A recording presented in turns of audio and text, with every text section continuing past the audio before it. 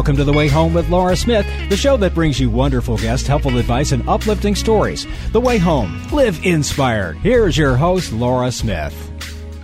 Happy 4th of July weekend, everyone. It's wonderful to be with you on a holiday that commemorates the birthday of our great nation, our wonderful country. I, for one, feel so very blessed to be an American, and this holiday is just one of them that really reminds me of that and helps us to take a good look at everything that this country went through to gain the independence that it got, and for the freedoms that we enjoy and we want to ensure are here forever. Grateful to be an American. Lived around the world as growing up as a child, but all that did was to make me appreciate the beautiful country that we live in, all the more. So happy 4th of July. I hope you're enjoying it safely and joyfully with those that you love. And I hope that you enjoyed the show as well. There's certainly people that I love on it, talking about things that I find are very lovely. My first guests are Faye and Cedric Hill. Cedric Hill is a producer, writer, director, and he has created a new short film called Noisy, which just won Best Short Film at the Cannes Film Festival in France. That's the big one. That's the one that says, wow, if you've made it here, you might even make it all the way to the Oscars. Faye is a young and really burgeoning artist and actress who plays a role in this beautiful short film that, even though it's only 10 minutes long, it packs a beautiful punch. And I just can only recommend you highly see it when it is released in November. It's called Noisy. They're going to be on. We also have someone talking about dog bite awareness, because the postal workers in this country, there are thousands of dog bites every year, and they want to try to mitigate that and make sure it happens less and less until it never happens again, because it's really not great for our postal workers to have to worry about getting bit by dogs. So we're going to have a guest talking about that. And also someone with the anniversary called Saving the Animals. It's a book, the 30th anniversary of that, and talking really about animals not being used in scientific experiments anymore, and how it's just way overdue that we find any benefits from putting them through that, because it really, at the end of the day, has not netted out scientifically for humans anyway. So we're going to hear all about that as well. An inspirational show, a show with great advice and tips and beautiful art. I look forward to bringing that all, brought to you by Balance of Nature, fruits and veggies in a capsule. A wonderful product, Balance of Nature. I'm so grateful to that product, to the people who create the product, and really are changing the world one life at a time, as they say in all the commercials. I get inspired when I hear the commercials on the radio or on the TV. They are all real people that have volunteered to tell their story about what it has done to them. They are not actors portraying anything. These are real people that call into the company to the tune of hundreds a week to talk about the success that they have had because of taking this wonderful concentrated amount. And I say amount, it's not a substance. It's an amount of fruits and vegetables that you can't get anywhere else. It's a variety of 31 to 32 different ones, and they are given in their most pure form into the capsules, and they are so amazing in terms of giving you the stamina, the energy, the immune boost that you need to keep you healthy. Whatever the season is, whatever's going on in the world, you know that your cells are enriched and you are at your most healthy when you have the right amount of nutrients. And the way you do that is with Balance of Nature. You can get some vegetables and fruits and put them in your salads and things like that throughout the week. But to be honest, it's not the amount that an American adult needs. And so in order to do that and supplement that, Balance of Nature comes to the rescue. It's the only product of its kind that is only fruits and vegetables in the capsules and nothing else added whatsoever. You can order them and get 35% off by putting my name into the promo code Laura, Laura, 35% off your first preferred order and free shipping when you do that. So by all means, put Laura into the promo code. Go to balanceofnature.com, balanceofnature.com. Grateful to them. I know how much this country means to them. They have a whole unique thing that they are creating. With United We Pledge. You've probably heard those commercials as well. They truly believe in everything that America stands for, and they are building something very exciting. We are going to have Dr. Douglas Howard, who is the founder and formulator of Balance of Nature, and Lex Howard, the CEO, on very soon to talk about United We Pledge and the wonderful new town they're building out in Utah. So it's all brought to you by Balance of Nature, fruits and veggies in a capsule. We come back and hear about this beautiful short film that just won in the Cannes Film Festival. It's called Noisy. Gabby Faye and Cedric Hill when we return. Don't go away. You're listening to The Way Home.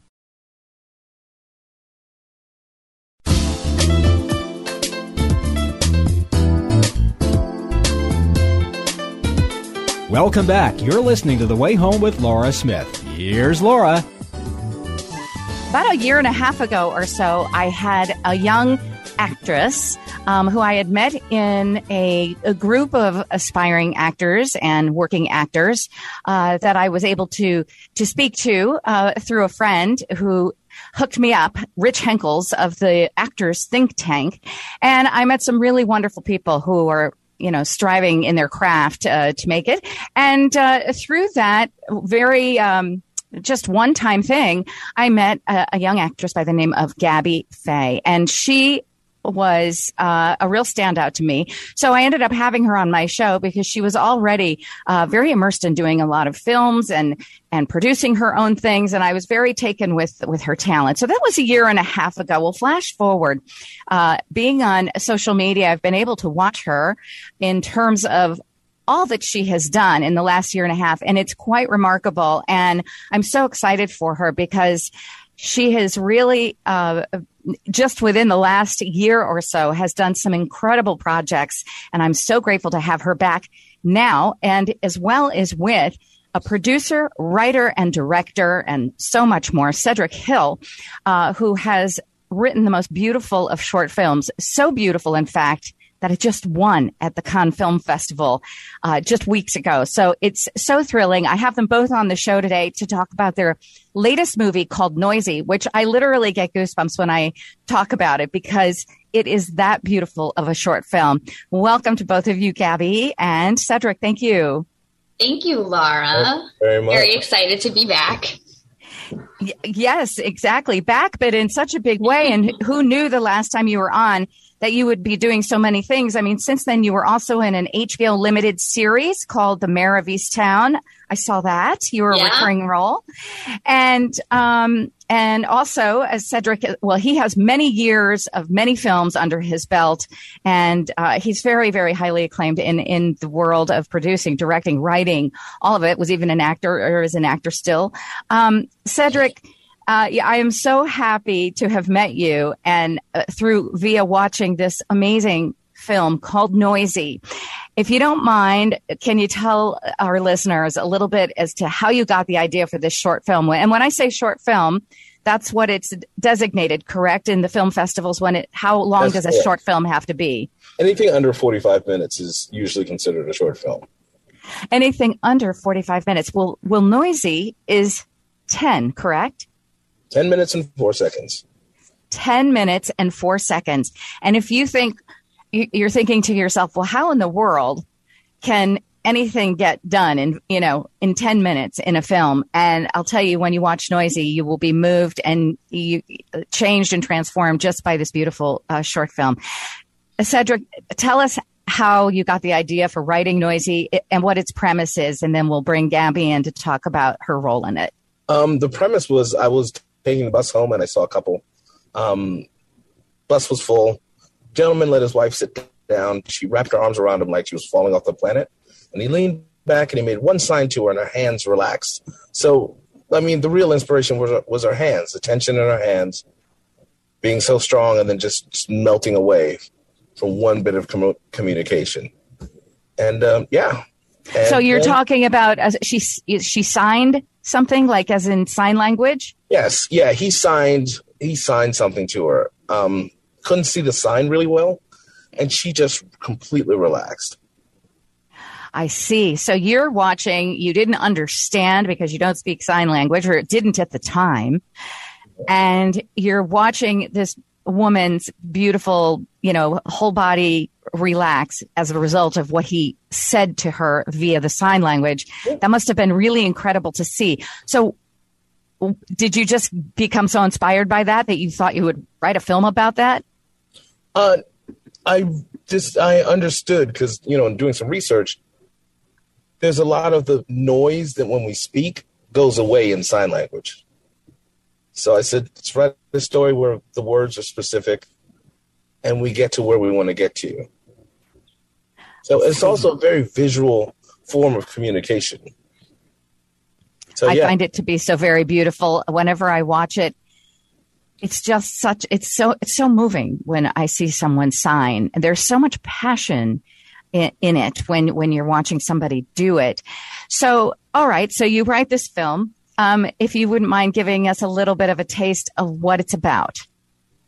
It's a very simple story of a boy meeting a girl. That's it. The whole story. Boy meets girl. Within 10 minutes. And the whole thing is done in sign language with subtitles. Mm-hmm. Yes. Yes. And if you can imagine just this 10-minute film where boy does meet girl on a subway in New York City and what ensues from their communication with sign language, it is absolutely just breathtakingly lovely.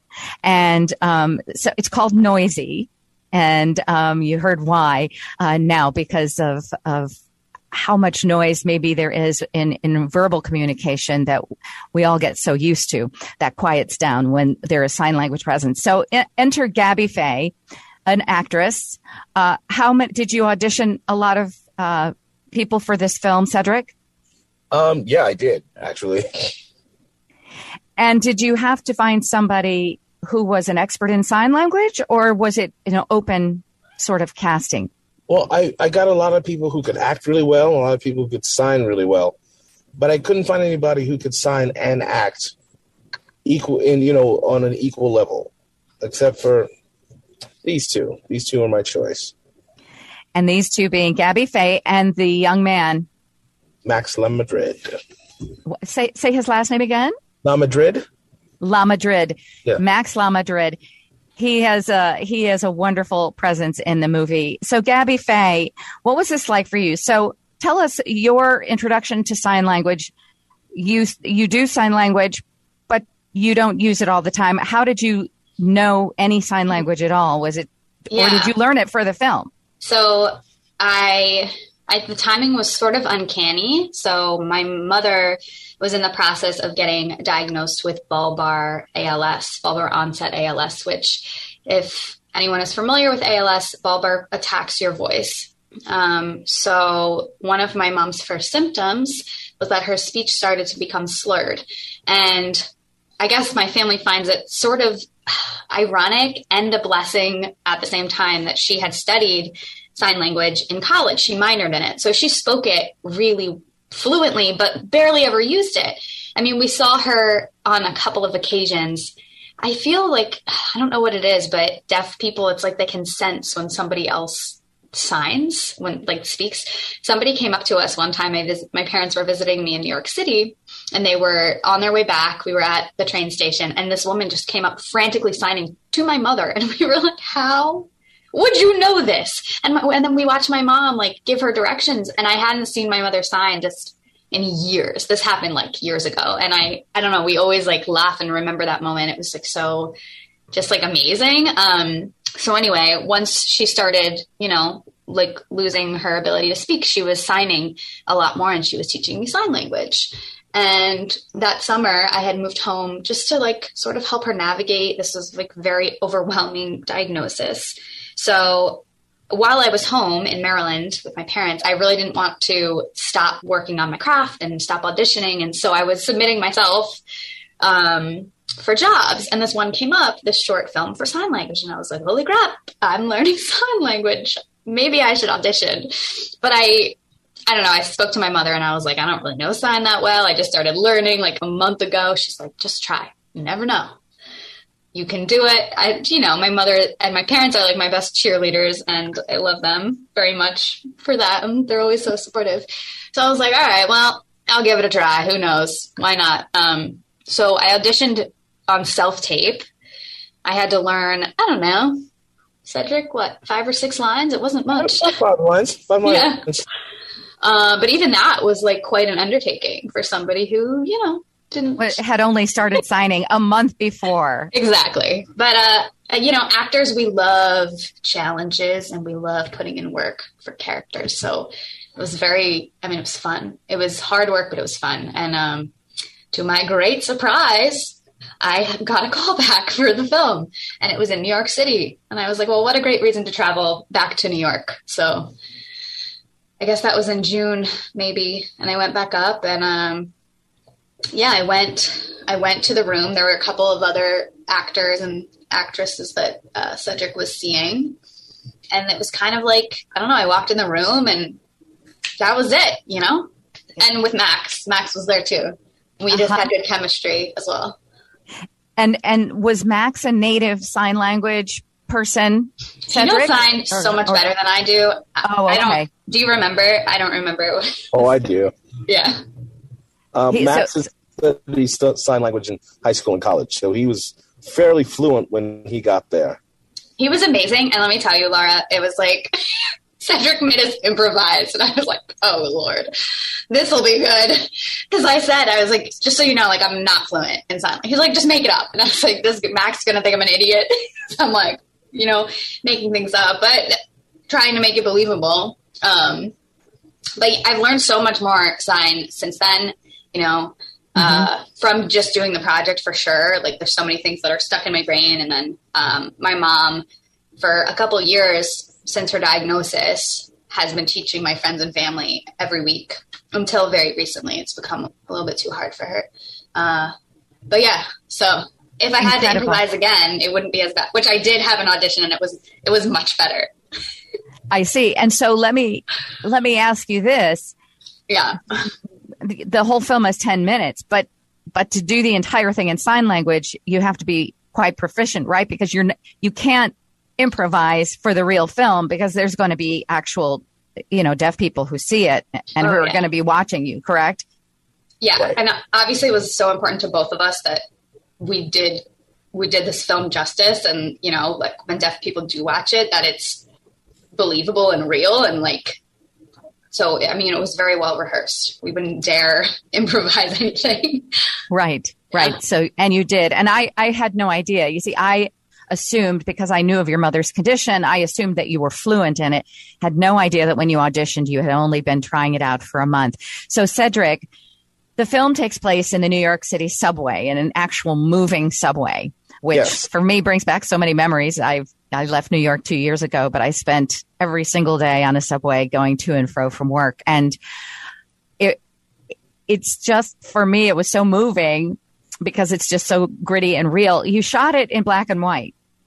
Right? Well, we actually shot it in full color. And then you did? We shot it in color. There's none of it that's black and white? Why did I? No, it is black and white. It's just black and white. They changed it in the edit. Oh, okay. Oh, I was going to say, I thought, my gosh, I'm really losing it. Yeah. But, transferred into black and white. If we shot it in black and white, the richness of it wouldn't have come out. I think so too. There was something about seeing it in black and white. And the first thing that hits you when the movie opens, before it even opens, I think, like when some credits are on a black screen or something, is the music. The music is so incredibly important in this. It's just so beautiful. And it just it gives you goosebumps and brings tears to your eyes because it's such beautiful old music. What are the pieces that you chose for the film? One was Billie Holiday. Now I'm blanking the song. First song was Tenderly by Billie Holiday. And the second song is You're Gonna Make Me Lonesome When You're Gone by Madeleine Perrault, which is a cover of John Lennon. No, not John Lennon. Who the hell did it first? Somebody did it first, but it's a cover. And it's just a lovely rendition. Yeah, it's a lovely rendition. And the last song is the song I always wanted played at my wedding. So. You wanted to play at your wedding, or you did play at your wedding? Oh no, I wanted to play. I am still not married. Yes. There's still time. Okay, and maybe you might just meet her on the subway or something, or. Oh no! I don't do that anymore. No. I moved from New York, so I could avoid the subway. Yes, exactly. It's amazing to me how great of a filmmaker you are that you actually made the subway look romantic. I think that's a big feat right there. But train going to Brooklyn, yeah, that's a tough one. That's a really nice compliment. Thank you. Yes, because I mean, if you think about it, but I guess it was that music, that backdrop, and then the really beautiful artistic skills of Max and Gabby. It is just so lovely. So the great news is it's winning all sorts of festivals, and yes, it won at the probably quintessential, or one of them anyway, Cannes in France. Oh no, it's the biggest. It's the one. It's the biggest. Okay. Yeah, it's the one. I mean, how thrilling for you. I can't help but think that we're going to see you at the Oscars whenever this is eligible to be submitted for that, because it's just I think it grabs people on so many levels. And I think that if you can win at Cannes, you can win it anywhere. So I wouldn't doubt if we're going to see you guys walking down the red carpet next year. Would it be next year, 2023? Yes. If anybody picks it up, it'd be 2023. So, Gabby, you going to be my plus one? Aw, are you asking? I'm asking you. You love me on air. That's so nice. Do. Don't tell me about it. It's going to ruin my reputation. Of course I'll be your plus one. Yes, I saw you guys yesterday. I know what you really like. No, it's wonderful. What an incredible thing this must be for you, Cedric, as a producer and a director and a writer. You write these films, then you have these people act out your films, and you must forever become family with the people in your movies and such. Is that what happens? I mean, that's what it feels like when I see you guys. Gabby, Max, and I, this was kind of special because a lot of times, we're guns for hire. Like, we'll shoot an entire movie, we'll become friends, but not. This one is a little different. I mean, the nature of the film, it just makes you happy. It makes you feel good. So being around everybody who worked on it is lots of fun. Yeah, excellent. I agree. And I mean, sometimes when you do this work enough, like you don't keep in touch with everybody, but like the people who are really special and stand out, like we've seen each other many times since shooting this. Yeah. You shot it in 2019, correct? Correct. Yeah. Summer. Pre-pandemic, isn't that something? But it's just wonderful. Now, both of you, quickly before we go, I just want to know, what are you working, each of you, on respectively? Gabby, what do you have right now? I know that you had a movie that you created with your production company, Dirty Girl, and I saw on Facebook that it was up on billboards in Times Square. Yeah, that is true. It did play in Times Square for a day, and it was a very exciting day. I don't remember when, sometime March, a couple years back. It's funny that you were talking about the Oscars. It's like I've always visualized Times Square. I've always visualized the Oscars. So fingers crossed that is in our near future too. Yes. Well, this is radio and people can't see you, but I went to see Top Gun this week, and so I'm watching it and I'm going, oh my goodness, this woman could be Gabby Faye. And it's the woman in the Top Gun movie in Maverick. Monica Barbaro. Yeah, Monica Barbaro. And she plays one of the pilots. She's the only female pilot in the whole film. And I was watching it the whole time, and I could have sworn I was watching you. And I said, this must be a sign. Gabby's going to be in Hollywood and doing really big things like this. So I just know that. it. If I think about it, go ahead. No, you inspired me, and I went to go see it yesterday because I wanted to go check the girl out. Did you agree? Yeah, we definitely have similarities for sure. Like the round face, the big eyes. Yeah. Yeah. And just something about you've got this cute little sort of, I don't know, it's interesting. It's like this beautiful, confident, but little kind of swagger, in your eyes. It's something that not all females have. And it's almost like a slight mischievous I love it. thing you have going on. And yet you're a beauty. You're wonderful. You sing in a choir. You're a great singer, and you play the ukulele. You volunteer and do so much work for ALS, the cause, because of your mom's situation. And you just all around give me hope for the future in this world, Gabby Faye, that there are just really incredible people that are going to be kind of the stewards of our planet, of the arts, of our world and humanity in general. You give me hope for that. You're just very special. Gabby Faye, everyone. See the movie Noisy. Cedric Hill, you created something, a mini masterpiece, because it's only 10 minutes long, but it's huge in its impact of beauty, I think. The movie is called Noisy. You'll be able to see it. I believe you're going to release it when, Cedric? November. So find it wherever you find your beautiful art films and those types of things. You can, of course, probably stream them out on all different platforms. But November, look for the film Noisy, and then look for these two, Cedric Hill and Gabby Faye, and their friend Max, who plays in it as well, on the red carpet next year. That's my prediction. We'll take it. We'll go to the red carpet. It's cool. All right, then. Thank you so much. Once again, I really appreciate you joining me on the way home. Lots of love to both of you. To you too. Thank you so much. Have a great evening. Thank you. You're listening to The Way Home. We'll be right back.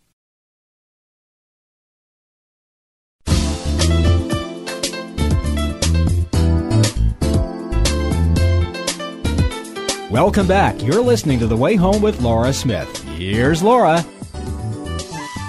Well, I know we've all seen those cartoons where you've got the dogs chasing the mail carrier, the postal worker, and, we laughed about them growing up all the time.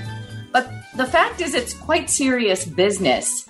The United States Postal Service is hosting National Dog Bite Awareness Week in June, and we have someone here who is going to really talk about the seriousness of it to hopefully mitigate more statistics in the future. My guest is Leanne Theriot. She is the USPS Manager, Employee Safety and Health Awareness.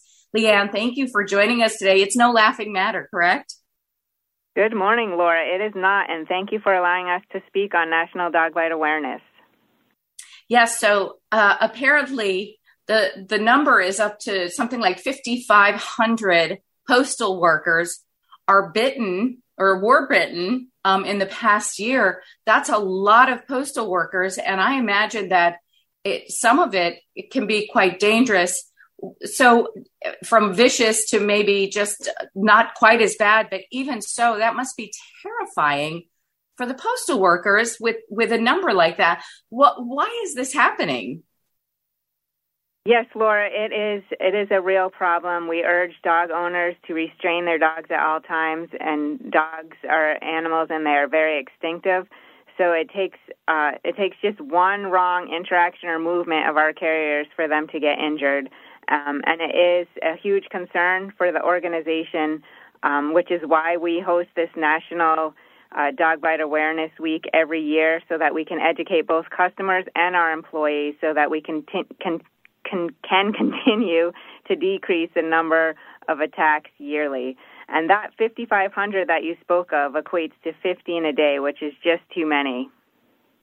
15 a day. And wow, if it were me, I wouldn't be able to do my job. I would be in constant fear.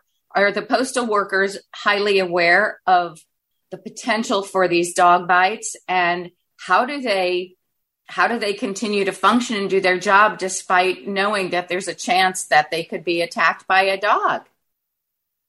So what we do here at the United States Postal Service is we train them from day one. We make sure they have all the tools they need to protect them from any kind of dog attack, as well as technology. So We make sure they have a satchel that they have the mail in when they're delivering, and they are trained to use that satchel to put in between them and a dog during any kind of attack, so the dog can latch onto the satchel and not one of their arms or legs.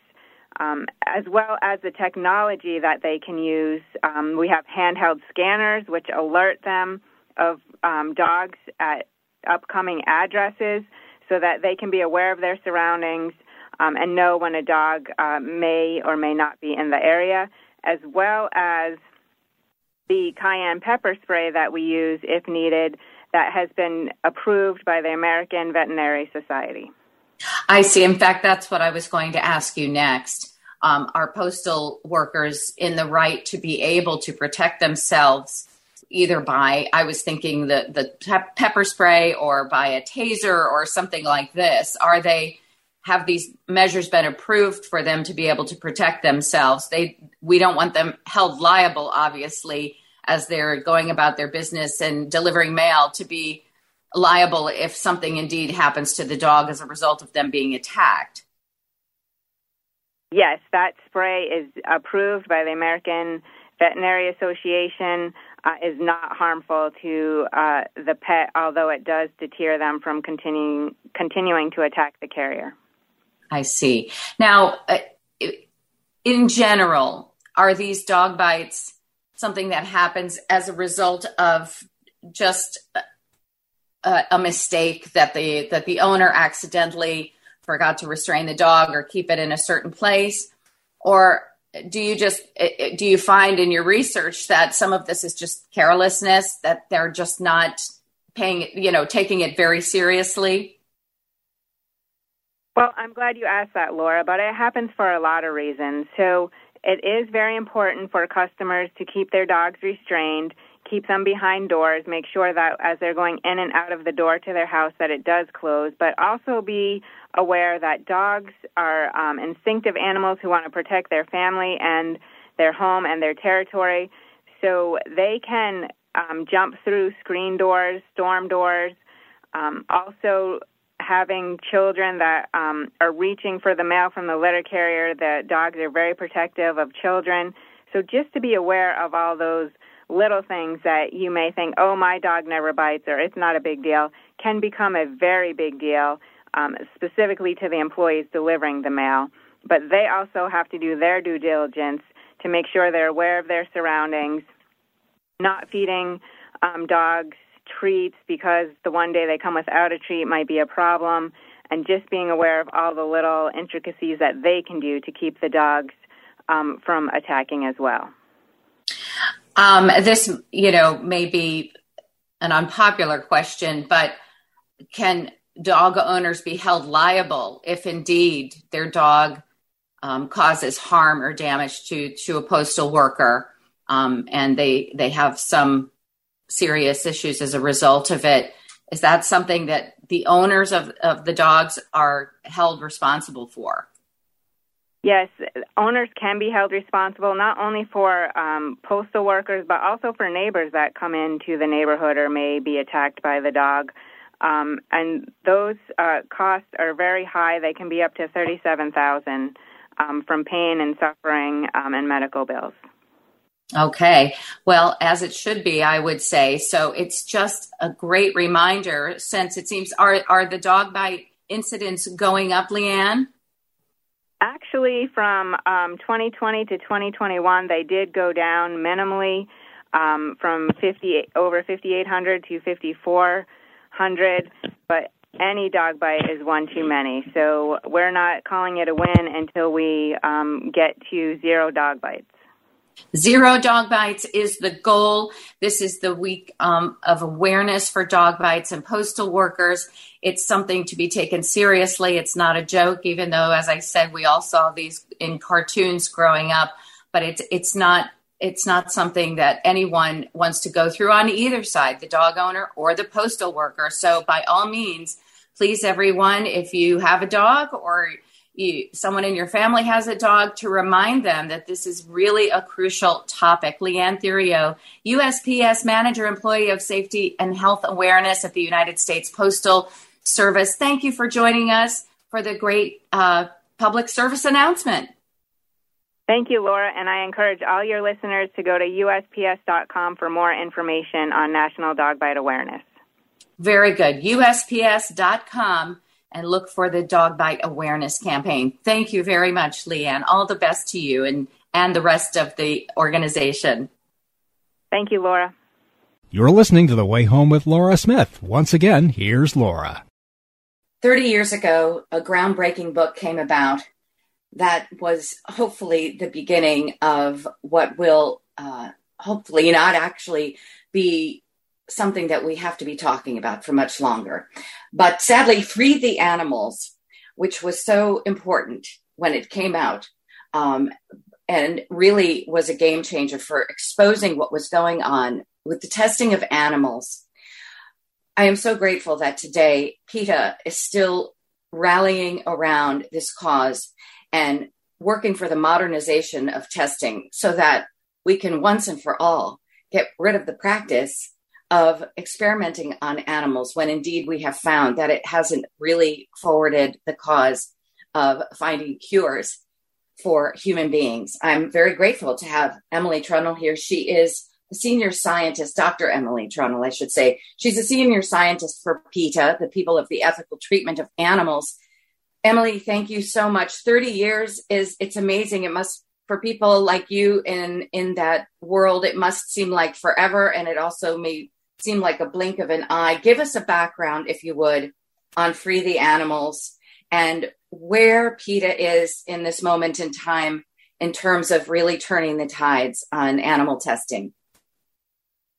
Yeah, thank you so much for having me. So Free the Animals came out 30 years ago. It's the true life, real story of the beginnings of the animal rights movement in the U.S.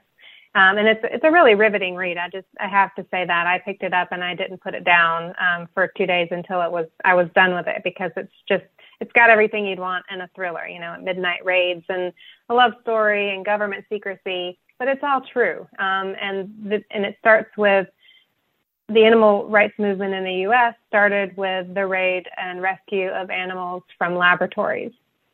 So the 30th anniversary edition contains a new afterword, which I was really honored to be asked to write because it's such a critical book in the movement. But what we do in the afterword is we research and describe how many of the experiments that the animals were rescued from, and these are things like decompression experiments and traumatic brain injury, are still happening to animals today. So it's still a critical issue. We have had a lot of victories for animals in laboratories. PETA has ended a lot of experiments through the help of our supporters, but there are so many still happening today. And it's mind-boggling to me, the amount of money that the government spends on this testing and these various corporations that insist that the process continues on and on, knowing full well that there's no progress, it seems like, according to what I've read, in terms of finding answers and cures and to issues for humans. And yet, what is it, $19 billion is spent still a year doing these types of experiments that, so many of them are, I hate to say it, but let's call it what it is, barbaric. And what these animals go through. You're exactly right. So the major funder of this kind of research or experiments in the U.S. and the biggest funder in the world actually is the U.S. National Institutes of Health, and they spend every year roughly half of their budget, which was around $40 billion, on experiments on animals. And this is despite knowing even these statistics are on their own website. 95% of new drugs, and these drugs go through animal tests. They're shown to be safe and effective in animals, still fail in human trials 95% of the time. And there's not a lot that we continue to do in this world that has that high of a failure rate, but we continue to give, half of our federal research budget to animal experiments.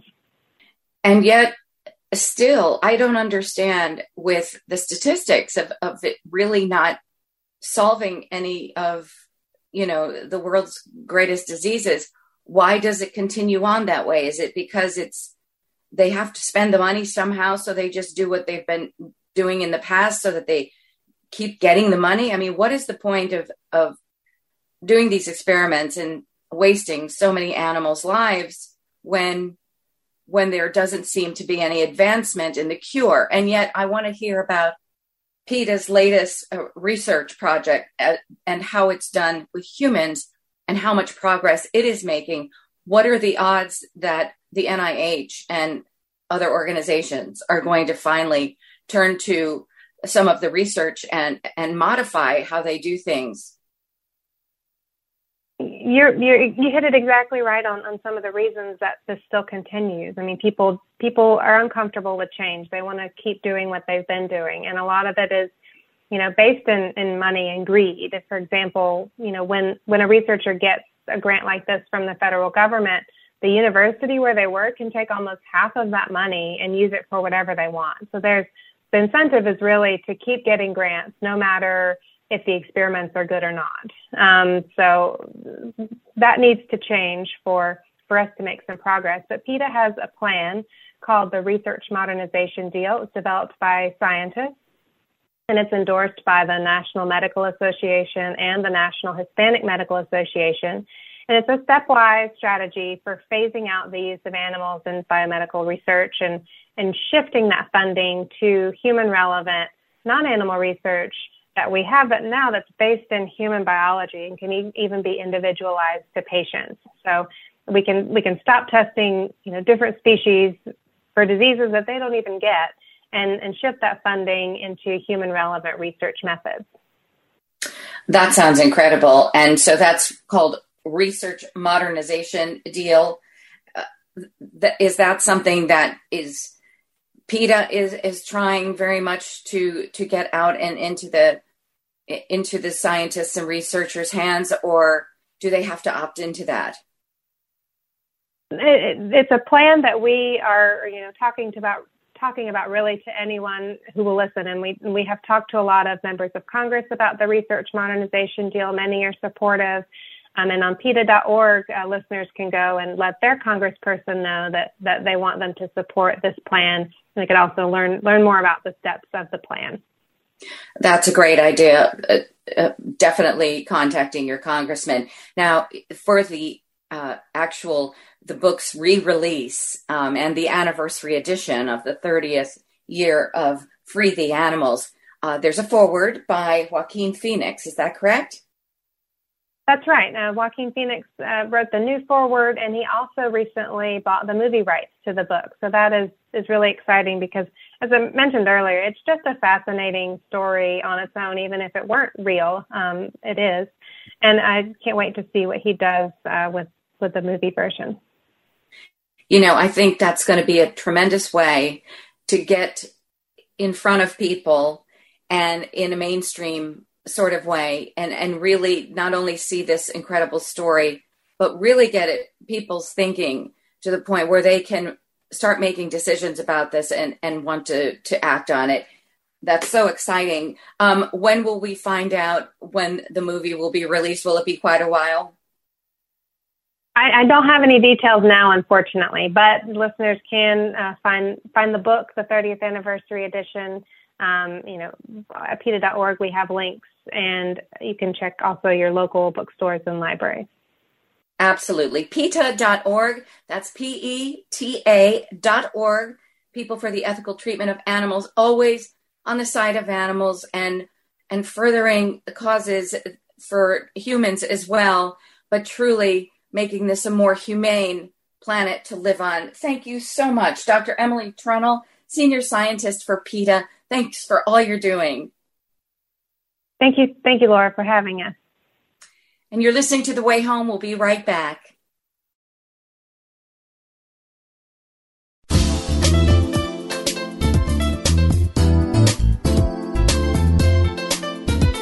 Welcome back. You're listening to The Way Home with Laura Smith. Here's Laura. Wonderful to be here on the 4th of July weekend with everyone.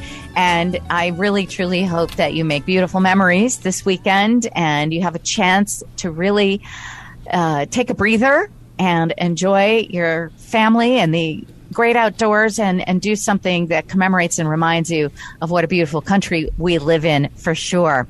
Well, Jimmy, you always give us reason to feel inspired and happy because you give us the good news every single week. I try. Yes, you try and you succeed. So by all means, what's your story this week? Well, LJ, I don't know if you had this on your news or not, but I've never really gotten an Evite via text message in error. I don't know if you or Bob ever did, that I can recall. But there was an Indiana woman who had that happen to her, and her name was Angela White. And what happened was there was a couple in California who recently welcomed their baby Luna. But prior to that, they were having a baby shower, and they sent out a bunch of these Evites to people to come to the baby shower. Well, accidentally, Angela was one of the recipients, even though she never, ever met this couple. His name is David Amasti, I think that's how you pronounce it, and Candace Countryman. Now, anyway, Angela said, I got this random text. Where did this come from? I'm not just going to throw it away. Well, and again, she never made it to that baby shower, but she decided to do something about it by basically sending them a message acknowledging that there was an error, but she did something very, very special. She sent them a special gift in honor of that young baby. She has a nonprofit business called, and it's spelled BRAYVE, Brave Blanket Company. And she sent a special delivery for the baby, a little gift to kind of say that there was an error, but I want to just acknowledge congratulations to you. So, what happened is the couple decided to try to find this woman, since they never ever met in person or online, to try to pay it forward in some way. Well, they contacted a local television station, and they arranged for a Zoom TV interview to actually meet the woman face to face for the first time, actually thanking her for that, even though this was purely by accident. Okay? And it came as a result of that accidental message, so maybe now they become really good friends. So it's kind of like that happy accident that you see in your life every once in a while. I think that's a great story. That's a great story. I love that. So what is the blanket company? Bravery Blanket? Her business, it's Brave, BRAYVE Blanket Company. I guess she gave him a baby blanket or something. I guess that's the gift she sent. Okay. Yeah. Oh, well, that's wonderful. One of those happy mistakes. Yes. That's really not a mistake at all. No. I'd love to have one of those mistakes once in a while. All right. A chance encounter or something with a wrong number. I think we've had some stories about that, too, in the past. Well, you guys, we're almost done here, but any great plans for the holiday weekend? Not necessarily. I think I have off from work, and the next day is my sister's birthday. An advance happy birthday to her. Her birthday is actually after July 4th, so a little extra reason to celebrate. But I thought I was going to be working on the 4th, but I think we're closed on that day, so I got an extra long weekend. But nothing really special, I think. Hopefully we'll do a barbecue. I think it's special. A day off is always special when you're working as hard as you are. Well, I kind of need time to breathe a little bit like everybody else, so absolutely. And fireworks, right? And fireworks part of 4th of July. Yeah, I hate to miss out on that. Are you going to go to see some fireworks, Bob? If the timing is right, from what we're saying, I already have. It's wonderful. Good. What do you mean you already have? Oh, yeah, that's right. No. Saturday night was Greenwich's fireworks. So. Oh, in Greenwich, Connecticut. Yeah. Okay. Well, I mean, a lot of places have them on the 4th tomorrow. That's true. Yeah. Yep. So, So anyways, well, good for you. And yes, don't be careful. Sparklers are hot. Yeah, they look like they're innocent, but they're not. Apparently, they're actually thousands of millions degrees hot. We used to use those. We used to have those as kids. I guess where we lived, it was legal all the time, but I wouldn't do that now. I know. Well, I just hope I have a little new puppy, my new puppy Do-si-do, and I hope that she, doesn't get too afraid with the noises. I'm going to have to stay in with her that night, I think. Good point. Yeah. Well, to everybody, I hope you're having a wonderful weekend. I hope you did get the day off. I hope you're having fun with your family and enjoying all that this wonderful country gives to us as Americans, and just feeling blessed to be an American. So on that note, thank you so much for listening to The Way Home. We will certainly be back next time with more inspiration, more love, and great stories, uplifting stories. Thank you, Bob and Jim. Thank you. My pleasure. And happy 4th to everyone. You're listening to The Way Home. Happy 4th.